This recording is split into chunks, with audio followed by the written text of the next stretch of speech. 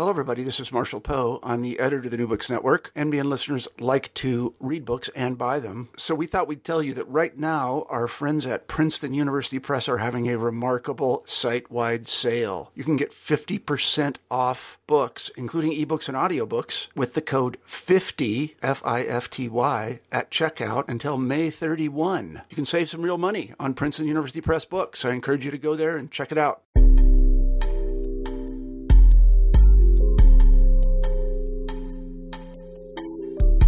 Welcome back to New Books in Gender Studies. I'm the co-host of the channel, Lillian Barger.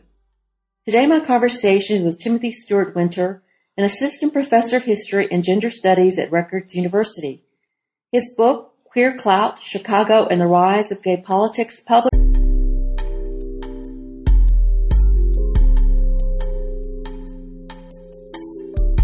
Welcome back to New Books in Gender Studies. I'm the co-host of the channel, Lillian Barger. Today my conversation is with Timothy Stuart Winter, an assistant professor of history and gender studies at Rutgers University. His book, Queer Clout, Chicago and the Rise of Gay Politics, published by the University of Pennsylvania Press, is the topic of this show.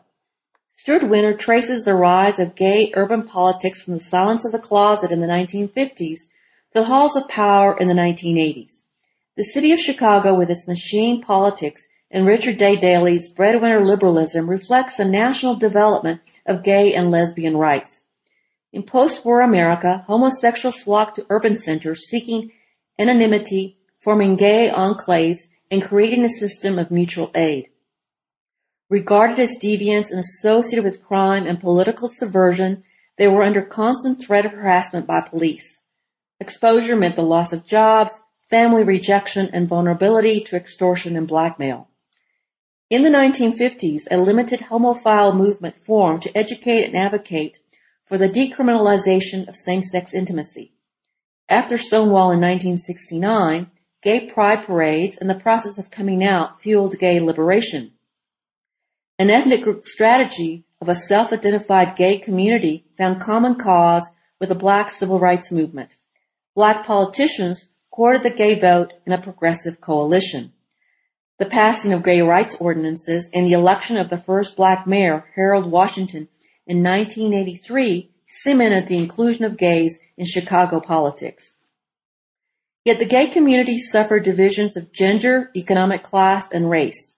Lesbian women, emerging from the ranks of radical feminism, experienced greater job and pay discrimination due to traditional gender expectations. Blacks suffered multiple forms of discrimination escaped by white males. The devastation of the AIDS crisis of the 1980s accelerated the professionalization of gay advocacy and fundraising. By 1990, gay politics resembled the politics of previous white ethnic groups, and white gay men became respected symbols of economic and social privilege. Here is my conversation with Timothy Stuart Winter. Now let me introduce you to the author, Timothy Stuart Winter. Tim, welcome to the show. Thanks. It's great to be here. Thank you for sharing your thoughts with our audience. Your book traces the transformation of a political culture, one that reaches beyond Chicago. But before we get into the book, tell us a little about yourself, your background, and how you came to write Queer Clout. I grew up in the Midwest, and I went to graduate school at the University of Chicago. I actually almost wrote my dissertation about San Francisco, and I also began graduate school thinking that I would do a kind of a social history, a history of the structure of everyday life.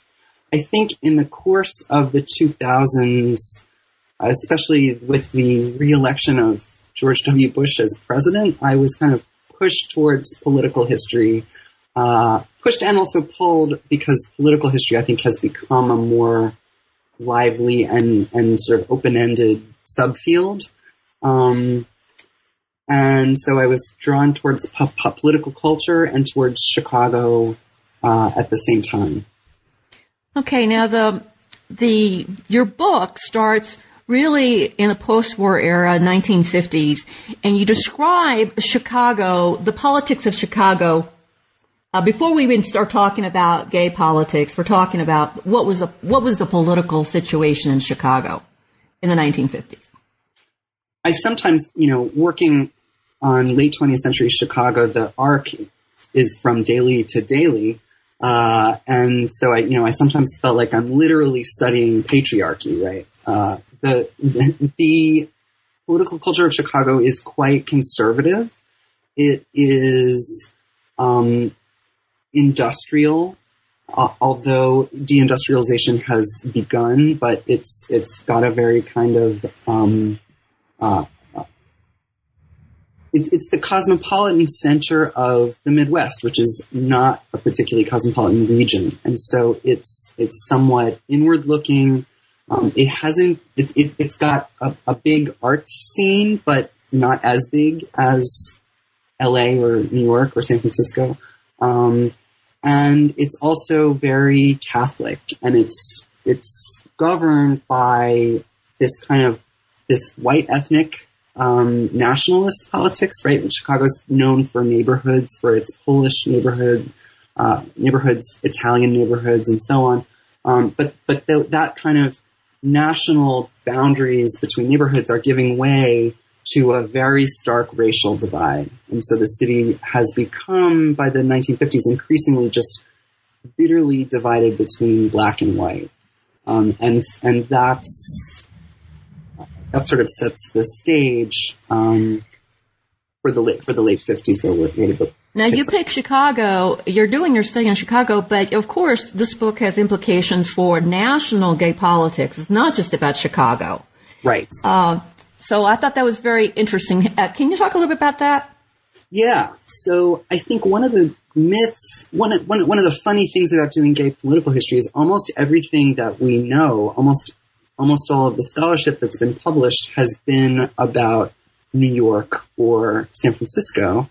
And those are actually not typical of life in other cities, places like, Chicago is probably the biggest city in the country that isn't known as a gay city. And in that sense, it's more typical of what's going on in Atlanta or Dallas or Boise, Idaho, or other cities where people sort of come because they know that the city's a place where you can be out, where you can be who you are. But it's not a kind of national gay mecca. And so things happen later in Chicago than in New York and San Francisco. And so Chicago's story is actually more typical of the United States, more like what gay political culture looks like everywhere. Now, one of the things that you describe about the Chicago political scene and Daley's politics, you describe it as breadwinner liberalism. Yes. Talk about that a little bit. Sure. And that term comes from Robert Self, from his book, All in the Family. I found it a very useful term because it captures the New Deal assumption of a family wage, right? Daley was actually a key figure in this coalition, Democratic Party coalition between New Deal liberals in Washington and big city mayors for whom the New Deal was a source of funds and reciprocally a source of votes. They could give out patronage jobs that were ultimately kind of the flow was what's the word I'm looking for? Enabled by the New Deal.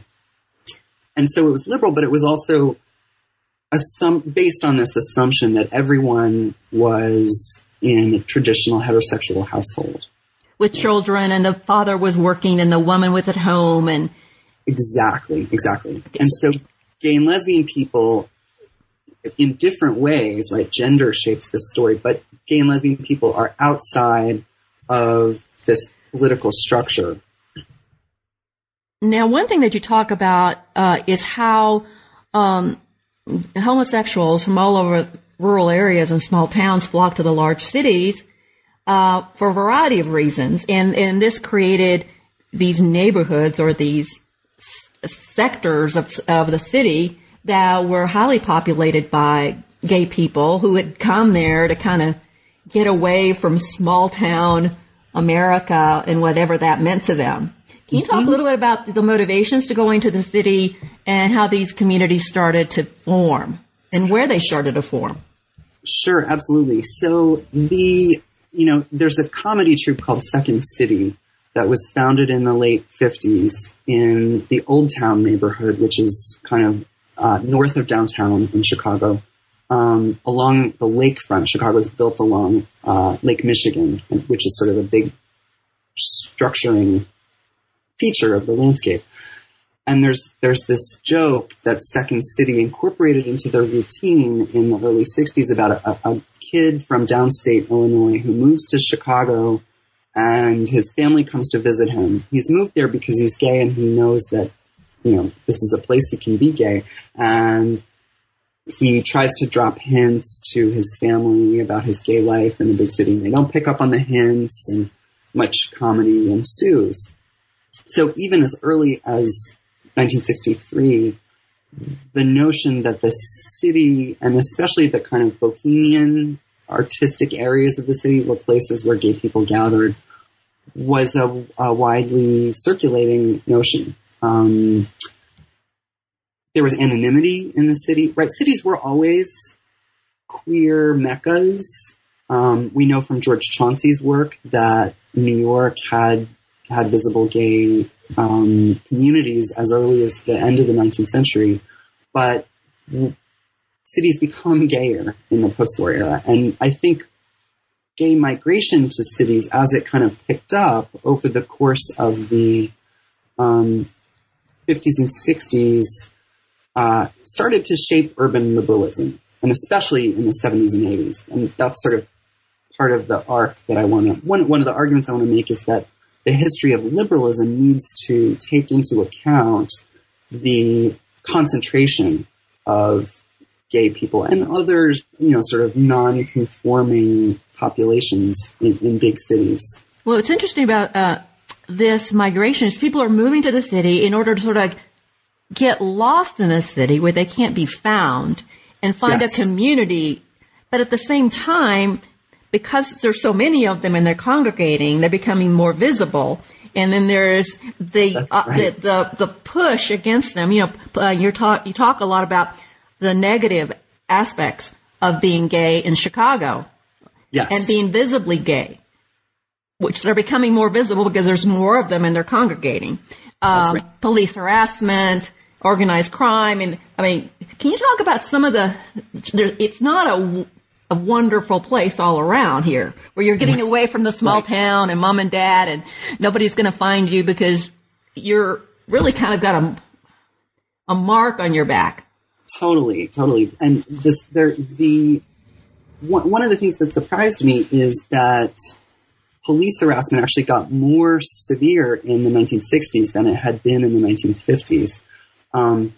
Partly out of a kind of backlash against visibility for politicians, for prosecutors, and for crime reporters, the newspaper industry. Newspapers are it's a very competitive industry. Chicago has 4 or 5 daily papers in the 60s, and stories about raids on gay bars, vice dens, sold papers, and because gay life was vulnerable to these raids, organized crime syndicates, as they were sort of called, had a lot of control over queer nightlife, and skimmed payoffs from the patrons of gay establishments. So one of the things we forget is that the risk of being arrested was a very powerful deterrent for people. It kept people from associating with other gay people. The quintessential way you could be punished for being gay in the 50s and 60s was being arrested. And even people who never were arrested were afraid of being arrested and afraid that if they associated with this community, unless they did it in apartment parties or house parties, you could face this risk of arrest. Now and then losing your job or family. Right. And what were the laws that were driving these, police actions? What were the laws on the books? So there was always disorderly conduct, right? The ultimate catch-all charge, or being an inmate of a disorderly house, as it was called. there were laws that were used in gay bar raids included laws against lewd conduct. Women were most often charged with violating municipal laws that banned wearing the clothing of the other sex in public. I know this sounds totally nuts, but, in raids on lesbian bars or just when they were harassed by cops on the street, lesbians would be asked to prove that they were wearing women's underwear. Right, an incredibly intimate kind of state violence. Sounds like our bathroom wars today. I can't help thinking in some ways we've been here before. And it scares me, people thought this was reasonable. It just went without saying that this was what the police did, what state control of the streets, keeping the streets clean and orderly should look like. Now, homosexuals were, at this point, considered deviants? Yes. Associated with crime, political subversion, Yep. possibly communism, undermining the breadwinner liberalism, undermining the family, which was the kind of the base for the political machine of Chicago. Yes. So if you were exposed because you were arrested and your name appears in the paper or somewhere, there was a lot to lose. That's right. You could be fired. That was the economic. Yes, the economic repercussions of being exposed as gay were severe. Lesbians and gay men were seen as dangerous for different reasons. Gay men were likelier to be seen as threats to other people's children. Lesbians often, if they had been married, lesbians were likelier to have kids and to have been married before, because women in the 50s were pressured to marry at a very young age. And so they were likelier to be punished by having their kids taken away from them. So the price you could pay was incredibly high. Especially if you were a teacher or if you worked in the civil service government. Actually, the federal government kind of set the tone for excluding gay people from the workplace as a normative practice. And that began in the 50s, right? That was not federal policy before that.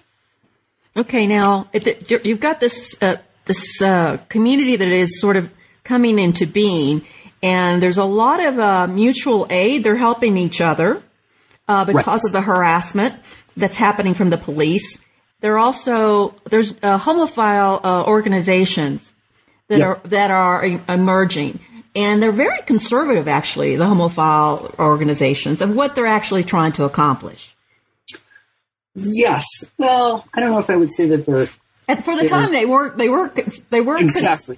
But for now we think of them as being very conservative. That's right. Education and trying to change a few laws. Exactly. And making the case that gay people are not dangerous, that they're, which was an incredibly uphill battle. And, one of the funny things about studying the homophile movement is these organizations, which were teeny tiny until the mid-60s, required everyone to use a fake name. Because if you were associated with, the punishment, as I've mentioned, of being exposed as gay was so severe. And so it can become tricky when you're studying an organization to remember, who's this person's real name, and their gay correspondence is usually totally separated from the rest of their life. And so you see in the archive reproduced the kind of stark divisions that gay people have to maintain between their gay life and their work and family. So that's part of what people start fighting back against. So they're living a double life, very much a level. Yeah. Okay. So in 1961, you have the decriminalization of same-sex intimacy in Illinois. Now, we would think this would be a huge victory. Right. And what's interesting, in a way it is, in a way it isn't. Can you talk about that, that law? What was the law that actually was put on the books, and how did it change things for gay people? This was a very puzzling thing. So Illinois was the first state to remove its criminal statute that said what was called the crime against nature, or sodomy, was illegal. Sodomy laws were on the books in every state before 1961, and in Illinois it was repealed not as part of a package of criminal law reforms that sort of legal liberals had advocated, and which they slipped it in along with a bunch of other things. The argument was having a crime that it's likely no one has witnessed will lead to blackmail, which is true. People did get blackmailed. Or extortion. Exactly. And cops would also saw gay people as an easy way to rip off the public. So you have this repeal, but no one really knows about it until a couple years after it happens. And by the late 60s, in Chicago, people start to realize, ironically, that gay life has gotten more dangerous. And the reason is, when gay people are harassed, they're not charged with sodomy. They're charged with disorderly conduct. They're charged with lewd conduct, or with not wearing the right clothing, as we've discussed. And the state criminal law actually matters less than the liquor regulatory apparatus, which has tightened at the very same moment that this sodomy law has been repealed. So after Prohibition, liquor laws are regulated at the state level, and Illinois makes it easier for Mayor Daley to shut down a gay bar if there's been a raid. I call it a padlock law. And that actually has a much bigger effect. That happens also in 61. That has a bigger effect on gay life than the sodomy law repeal, ironically. Okay, so during this period of repression, which gets worse in the 1960s, the homophile movement sort of coalesces. Yes. Talk about that, how this comes about, and what are the contours of this movement? Who's involved? You talk about several organizations, and they begin to change their approach to the political machine. Right. In the course of the 60s, they start to, as the police start shutting down gay bars and keeping them closed, and as the police actually are beginning very early to kind of militarize, Chicago has like LA and other cities, has a new police chief in the 60s who wants to do what he calls preventive policing. Basically, arrest people before they've committed a crime rather than after. And so the police get more aggressive, and in the city as a whole, the African-American civil rights movement begins to take off and to challenge, locally they're challenging school segregation, they're challenging housing segregation, but they're also focused on police brutality. And the homophile movement after 1963, when both the Southern fight, the Selma March, police harassment of Black people becomes a nationally visible issue. That fight against police brutality gets picked up both by Black and increasingly by gay activists in the second half of the 60s. So you begin to see this Black-gay coalition sort of taking shape. Yes. It's kind of a problematic, complex coalition. It's not simplistic. That's right. But the police brutality seems to be the centerpiece of how they can come together. They're both experiencing harassment. And that's right. That's exactly right. And I would say that in terms of in electoral politics, they don't really work together until after 1968, 69. But the issue starts to push gay people toward a liberal stance, toward the gay activists, towards a critique of the police, and toward looking for strategies for challenging the police, whether it's litigation, whether it's going to journalists and trying to drum up their interest in police harassment, after 1968, the Democratic Convention in 68, when all the gay bars, the two biggest gay bars in Chicago are raided and shut down right before the convention, gay activists actually hold a press conference to criticize this, which they've never done before. And they circulate a petition asking the public, the general public, especially the kind of new left anti-war activists who are in Chicago for the convention, to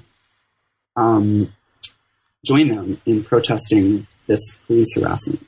Yeah, so the 1968 Democratic Convention in Chicago and the 1969 Stonewall Rebellion, these two events sort of are turning points in what had been the homophile movement, and sort of becomes more radicalized, and you've got the emergence of gay liberation. Exactly. And in Chicago, I would add a third event, which is the police killing of Fred Hampton and Mark Clark in December of 1969, who are Illinois Black Panther leaders who were basically assassinated by the police, and they're sleeping in their beds when this happens. And that helps push Black and white liberals and radicals in Chicago into a coalition to fight police harassment and police spying, and to basically to say, this is totally out of hand. And so they start getting some traction with journalists. One of the arguments, if I can sort of shift, another way I could answer the question is the gay movement, both before and after this gay liberation moment leads to rapid growth in the movement. But both before and after, in the 60s and then in the 70s, police harassment is the major focus of the movement. And so that's one thing that I think comes into focus when you look at one city in a way that it doesn't in kind of national level studies. Yeah, there's so much of the police in your book at this point that it's not really about changing the laws. And God forbid, same-sex marriage. I mean, that was almost probably outside the imagination at that time. It was this police harassment that if the police had not been aggressive, it could have changed the whole trajectory of the movement, it seems. That's right. And I also think it's important, in New York and San Francisco, police raids on queer establishments became much less common earlier than in Chicago. So by the early 70s, you still have actually in Chicago, police raids don't really end until the 80s.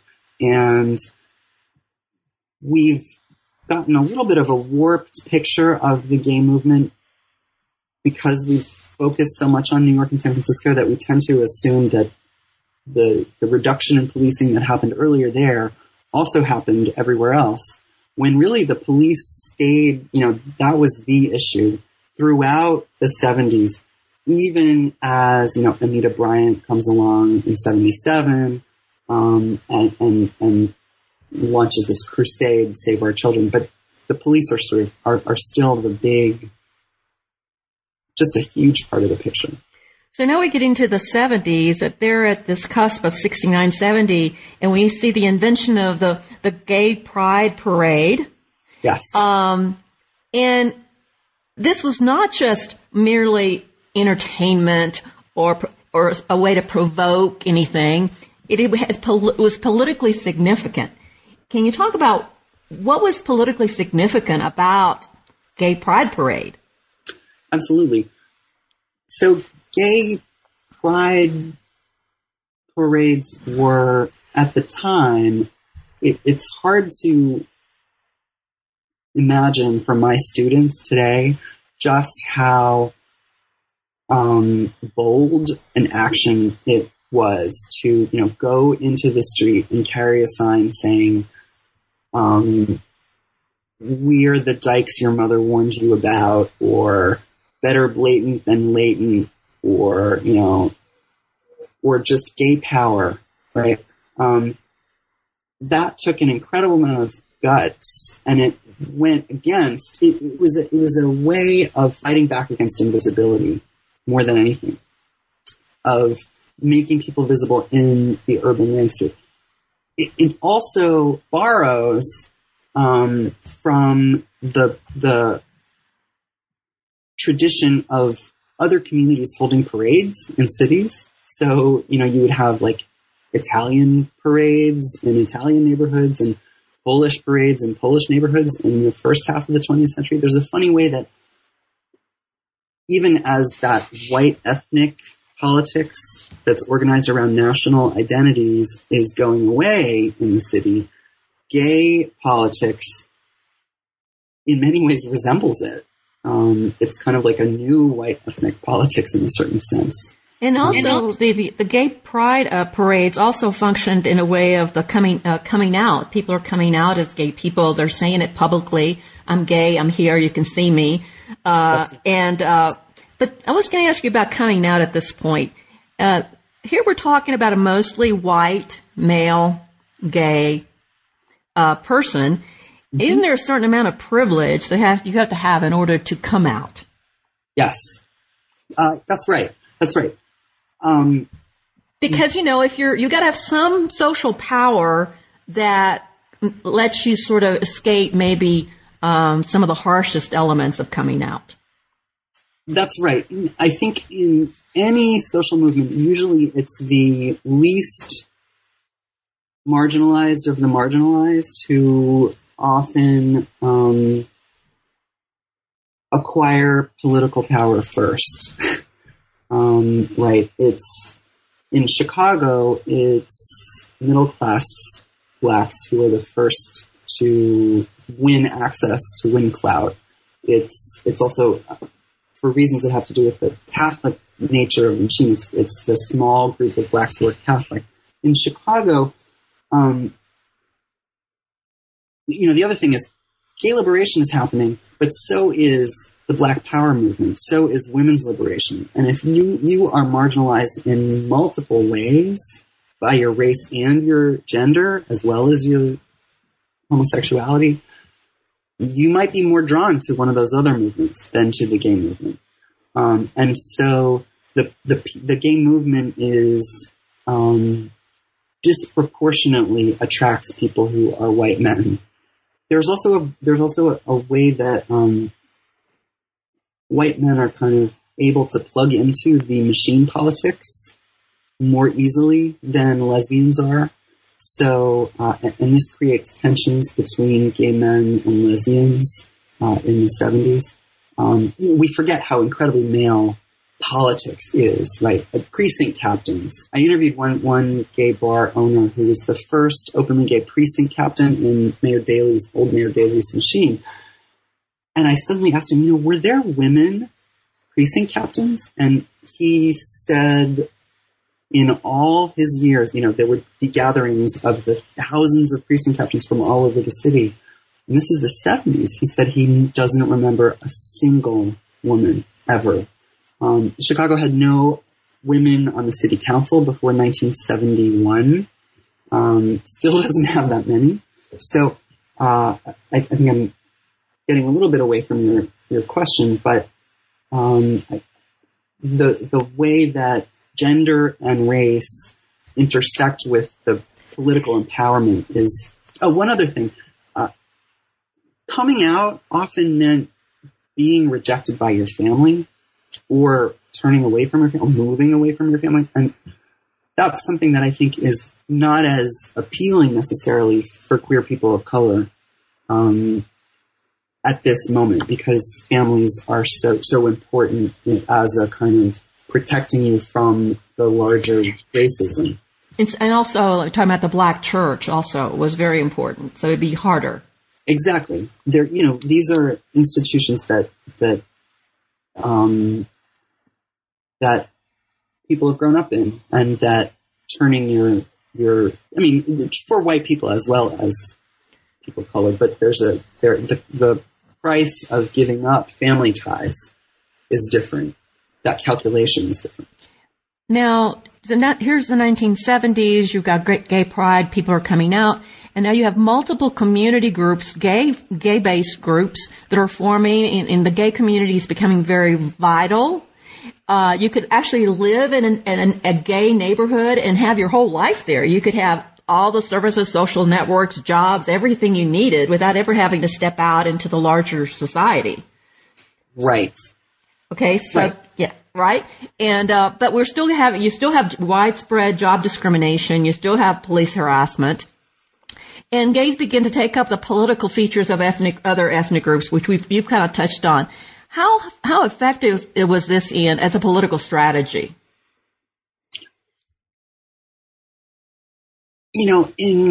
It's so funny to look back in retrospect and say, could it have happened a different way? And as a historian, we're very kind of allergic to counterfactuals and to predicting the future. Nonetheless, we also implicitly pose counterfactuals. And I think did gay politics have to be organized around neighborhoods, which end up, because the city is so segregated, the parts of the city that become associated with gay people in a city like Chicago are also on the white side of town. And I think there's incredible effectiveness to ending police raids on gay bars, electing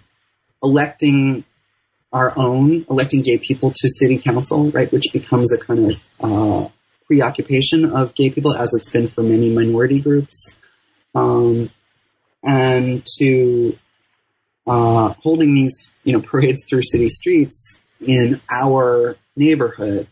But there's also,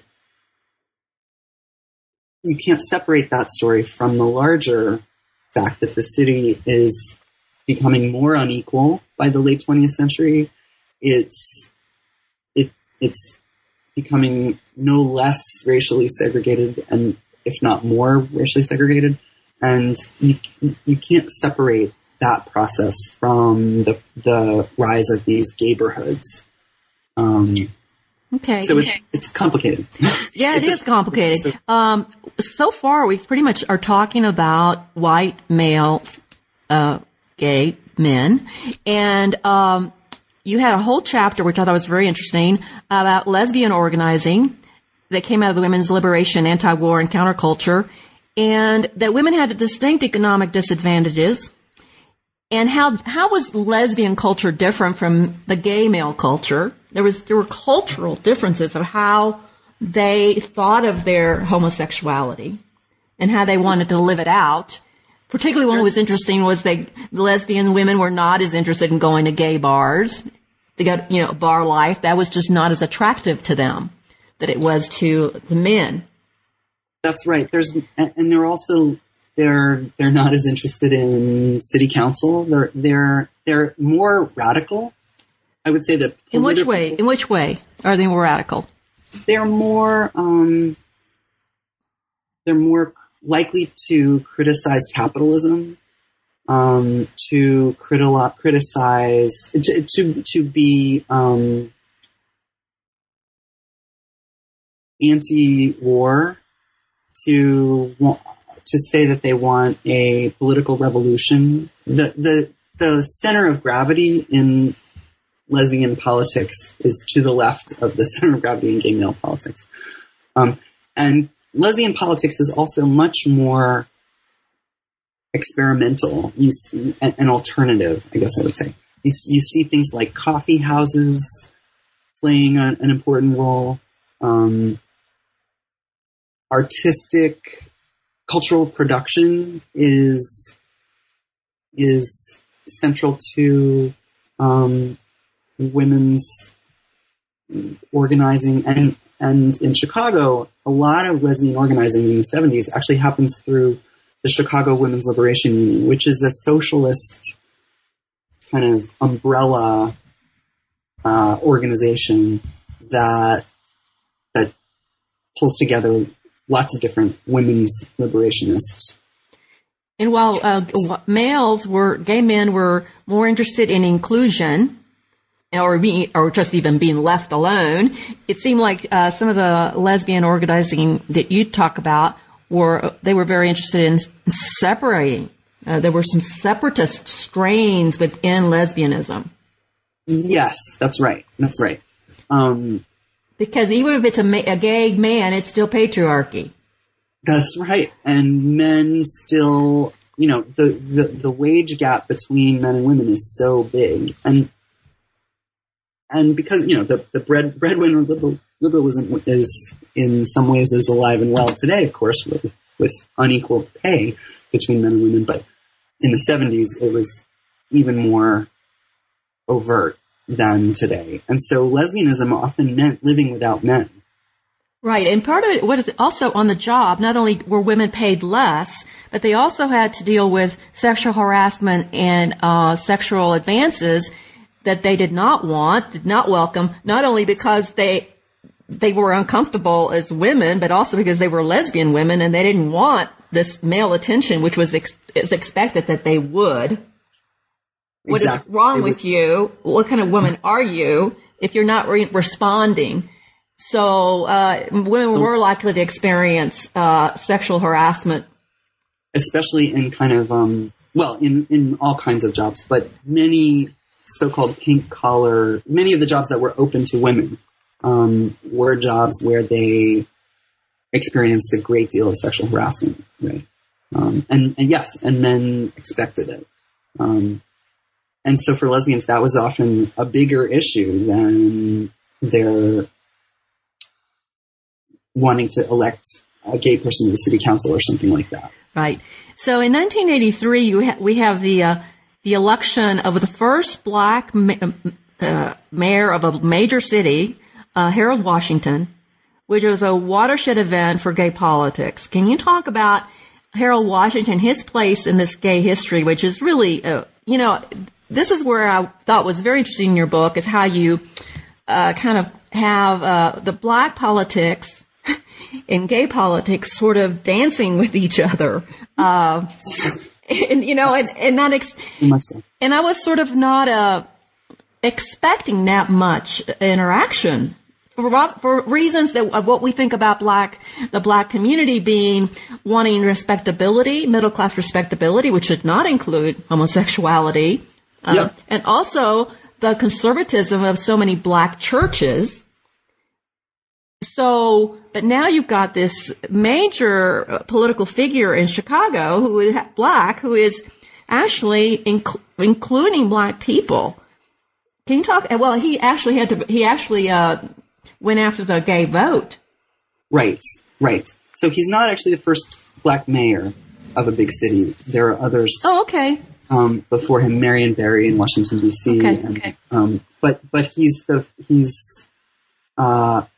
it's a huge win when he's elected. And it represents the rise of authentic black political power in urban America, which is partly the result of white flight, right? There's a kind of argument among urban historians about the sort of so-called hollow prize, where blacks inherit cities at the same time that cities have lost jobs and capital and so on. And all of so that's one piece. another piece, we hear a lot about straight Black homophobia and white gay racism today, and those are both very present throughout the story that I tell, but they're never the whole story. They're not the complete picture of how these two movements of people who are concentrated in the city, of how those two movements intersect. And for Harold Washington, he sees white gays and lesbians as white people who might be persuaded to vote for him based on his support for gay rights.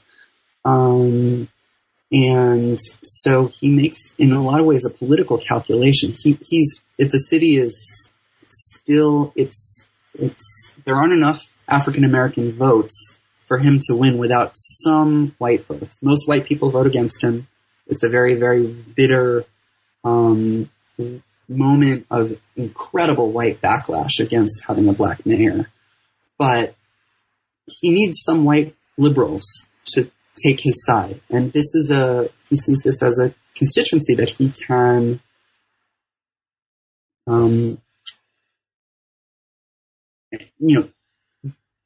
pull over to his side in this fight in city council. So he when he's running for mayor in '83, he goes to a gay Democratic Party organization and says, I know that your community has faced police brutality. And when he's in office, he creates what's called the Mayor's Committee on Gay and Lesbian Issues, which is the first time that gay people are kind of invited in to City Hall. And there are also certain city council races where he knows Chicago has very small council wards. I guess I'm getting into the weeds here, but that both encourages corruption and also means that just a few votes can make a very big difference in a city council race. And so gay people start to borrow strategies like voter registration from the Harold Washington campaign, which had been, he had said to Black activists, I'll run for mayor if you register X number of new voters. And that discovery that there were tons of, Black people who were eligible to vote but didn't vote, getting them registered and turning them out was crucial to Washington's strategy. And then that's what gay people pick up on when they're trying to push the city council to pass a gay rights bill. Now, part of this politics going on is also the religious communities are mobilizing against the gay political gains. You've got a huge Catholic population in Chicago. That's right. And you've got some of the African-American churches are speaking up about what's going on with this. Yes. I think a lot of times, especially since the convergence between Prop 8 and Barack Obama's election, I think Americans like to portray homophobia in blackface, if you will, and pitting Black and gay communities against one another has been a strategy of religious conservatives in the U.S. that's been effective. What's interesting about Black religious politics in Chicago is that it's actually incredibly diverse. You have Black conservative pastors who preach against gay people, for sure. You also have people like the Reverend Willie Barrow, who is a feminist, womanist Black pastor at the Vernon Park Church of God. She has a gay son who's died of AIDS, and she testifies before the city council and says this is a civil rights issue, which gives some Black aldermen cover to vote for gay rights. The other thing is that the Catholic Archdiocese is very powerful. We don't tend to think of that as of the Catholic Church as white, and it's not exclusively white, and it's certainly increasingly Latino and there have always been a kind of sliver of Black Catholics in Chicago politics. But the white aldermen are the ones who, more than half the city council is white Catholics in the 1980s. And they are very responsive when the archdiocese says, nope, cannot do this gay rights thing. We don't tend to think of that as white homophobia. And so I try to complicate the narrative we have about religion and to recognize that it's a moving target. It's, the politics really, really change over the course of the period I'm looking at. And also, we're not talking about marriage, which I think is another thing altogether. All right, so you've got Harold Washington as the mayor. It looks like everything's going on the upswing here for gay politics, okay? Everything's going up. It's really happening. Well, then you get hit with the AIDS crisis, yes, which really changes gay politics and really does several things, some good things, but also it reveals some of the deep divisions within the gay community, class issues, race issues, issues of privilege and who has access. And at the same time that the public is scared of disease, and they lose like 15,000. I think you say 15,000 gay people die of AIDS in Chicago during a certain period of time. So it's devastating. But it also talk about the change in gay politics because of AIDS. AIDS is, well, there are a lot of different ways to think about it. We associate the AIDS crisis again with New York and San Francisco, and rightly. Those cities were the first and hardest hit.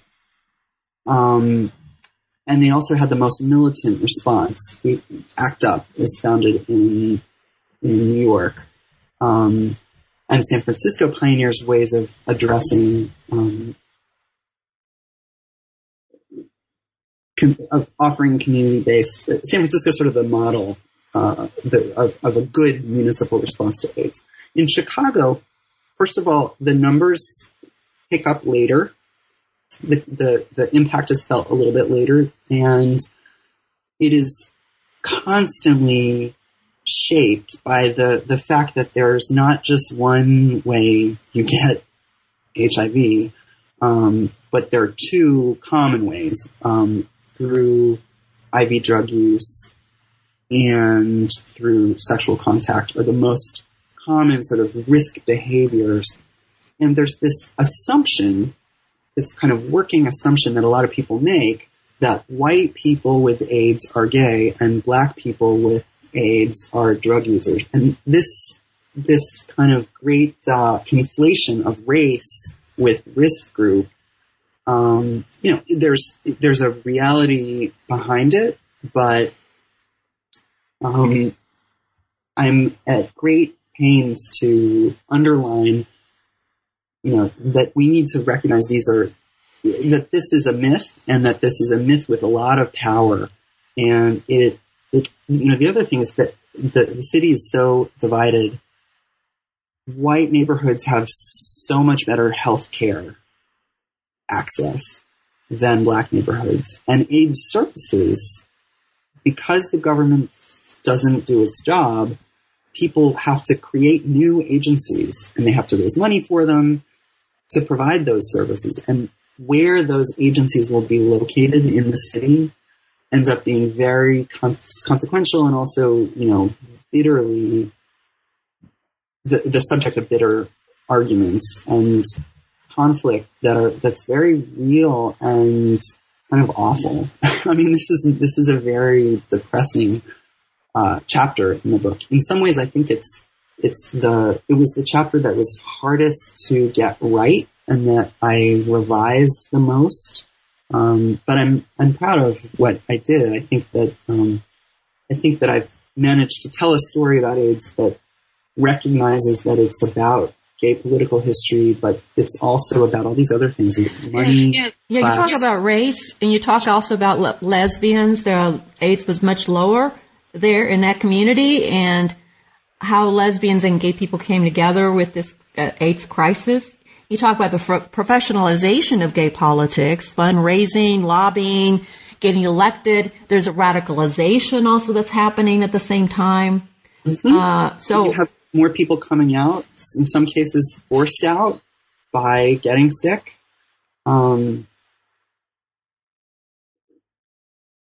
So, there's what's funny is that lesbians, although lesbians and gay men come together in a lot of ways in the 80s, which I think speaks to the heroism of many lesbians who stepped up and ran organizations when gay men couldn't, and also created AIDS service organizations to provide care for their gay brothers. So there's a lot of moving parts, and looking at municipal government is crucial, I think. So now I'm thinking, okay, at this point, then you begin to see what you're talking about, being gay or queer clout. Gays gain a lot of political clout just because they're better organized, they've got better fundraising, they're lobbying, they're getting elected. But when does being gay lose its sort of political power for other interests?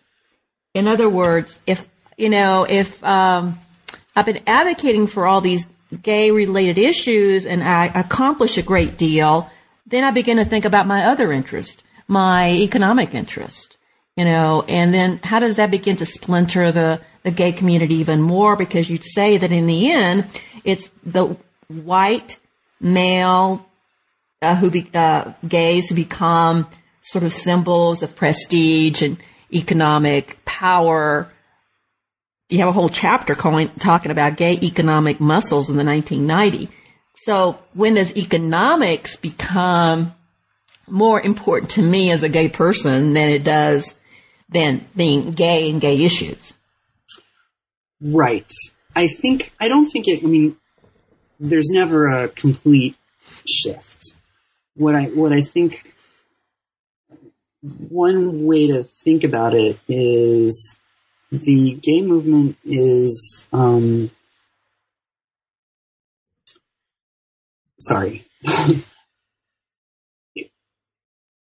gay politicians who are elected to city council, the first three are all men. They're not politically progressive, especially, except when it comes to AIDS policy. They are interested in promoting real estate development in their wards, just like lots of other aldermen are. They're white, and they are, Chicago's first lesbian alderman was literally inherited her father's city council seat. Right, this is not the radical politics that we thought we were going to get in the 70s. This is and again, it's Chicago. It's so Chicago. I think the fight for access is a fight that some people are much more able to win than other people are. So, and police harassment of predominantly white gay establishments drops off, and so the movement turns away from criticizing the police. And yet, trans women of color are still facing endemic police harassment, which the gay movement is not focused on, the sort of white-led gay movement, at least. Okay. I want to go into a little different direction. You don't really talk about this in your book, but I do have this question that Sure. With the legalization of same-sex marriage, does gay politics still have a future as gay politics? Or are gay people now joining other political interest groups that may pursue other interests they have as individuals? And is gay culture, as a distinct from mainstream culture, still necessary, viable? Wow. Those are both... I know they're really big, and we only have a few minutes left, but sure. It seems like, where does gay politics go from here? So I think more people are coming out than ever before, actually. So I don't think gay politics is going to go away. I don't think gay activism is going to go away. In fact, the movement it has certainly lost the fact that this marriage fight took more and more of the movement's energy and resources and then was victorious definitely creates a kind of tricky moment for the movement, especially as people who do have resources, foundation giving to gay causes has dropped off since the Obergefell decision last summer. And there's a risk that we'll think that the fight is won. But I also think there's incredibly vibrant new kinds of organizing. So in a city like Chicago, think about gay pride. In Chicago, something like 500,000 people come from all over the Midwest to go to Pride every June. And it's very commercialized. It's very important to people who don't have other times of the year that they get to be around a lot of other gay people, but it's also very commercialized. But you also have things like the Dyke March, which is a newer development in the last 15 years or so. You have the emergence of Black pride events and drag marches in cities that are very small, do-it-yourself, grassroots, radical mobilizations. And in a lot of ways, those things, Dyke marches, look much more like what gay liberation marches or parades looked like in the 70s than the mainstream gay pride does. So I think I guess I'm kind of refusing to answer your question. That's okay. It's all right. I just wanted to bring that up because I was wondering. Yeah, no, I think it's a very interesting question. What happens when some who've been on the outside become insiders? Right. And that's definitely the question that that still I don't know the answer to, right? I mean, I am a historian. We're very backward looking. But that's the arc that I'm telling over the course of 60 years. And gay people really won power first in City Hall, and they still are most powerful in City Hall, right? In Charlotte, North Carolina, being a perfect example, it's municipal politics that is pushing for transgender rights that the state government, there has recently demonstrated backlash to. Okay, thank you, Tim. We're out of time. Thank you to our listeners for tuning in to another edition of New Books in Gender Studies. I welcome your comments, and you can contact me through my website, www.lillianbarger.com. This is your host, Lillian Barger. Thank you so much.